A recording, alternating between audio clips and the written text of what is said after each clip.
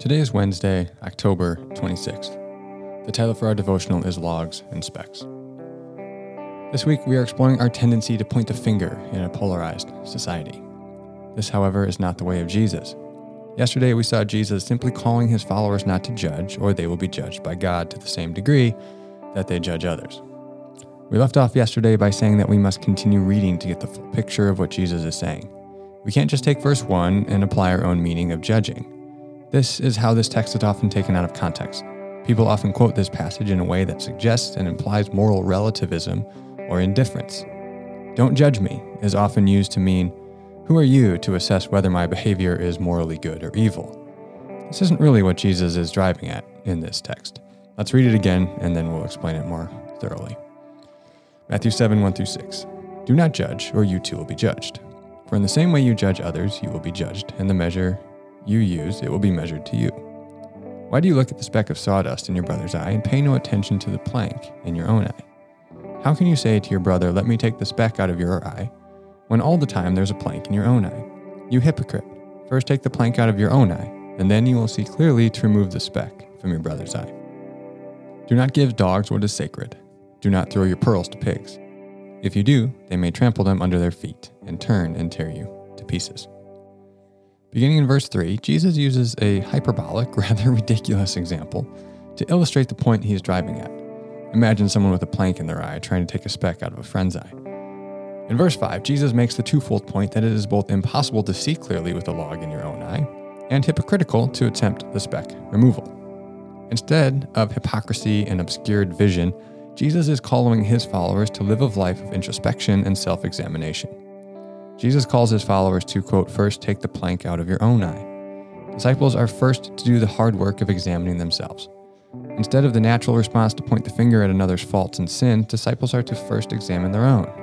Instead of minimizing their own faults and failures and maximizing others, they are to truthfully assess their own. This examination requires an honest assessment of one's own sin and failures. This is often uncomfortable, as we're often uncovering layers of pride when we explore our deeper motivations. This process is not efficient, as it often requires time spent in contemplation to peel back the layers or excuses and defenses that we have built up to disguise our pride. This is not something anyone else can do for you. Of course, others can help you identify them, and the Spirit of God convicts you, but you yourself must be made aware of them. This examination requires regular repentance.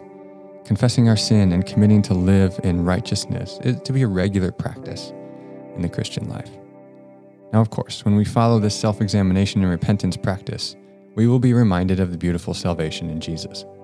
Without the forgiveness, adoption, and new creation Jesus gives us, we would be hopelessly lost in guilt and shame. But these remind us of our Creator's great love for us. We find our identity in Him and can know that we are forgiven, washed, made clean, because the righteousness of Christ has been credited to our account. This was not a work of our own, so there's no room for pride.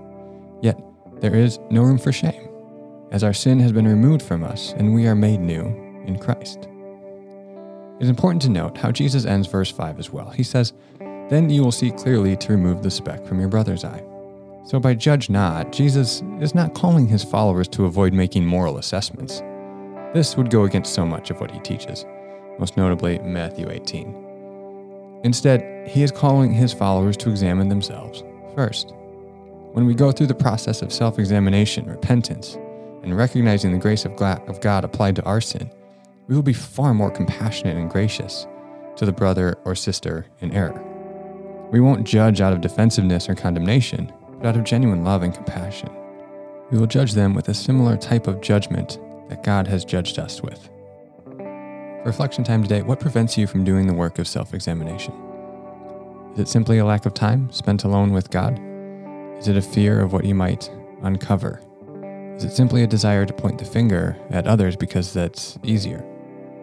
Or is it a trauma from your past that you've buried and you hesitate to uncover?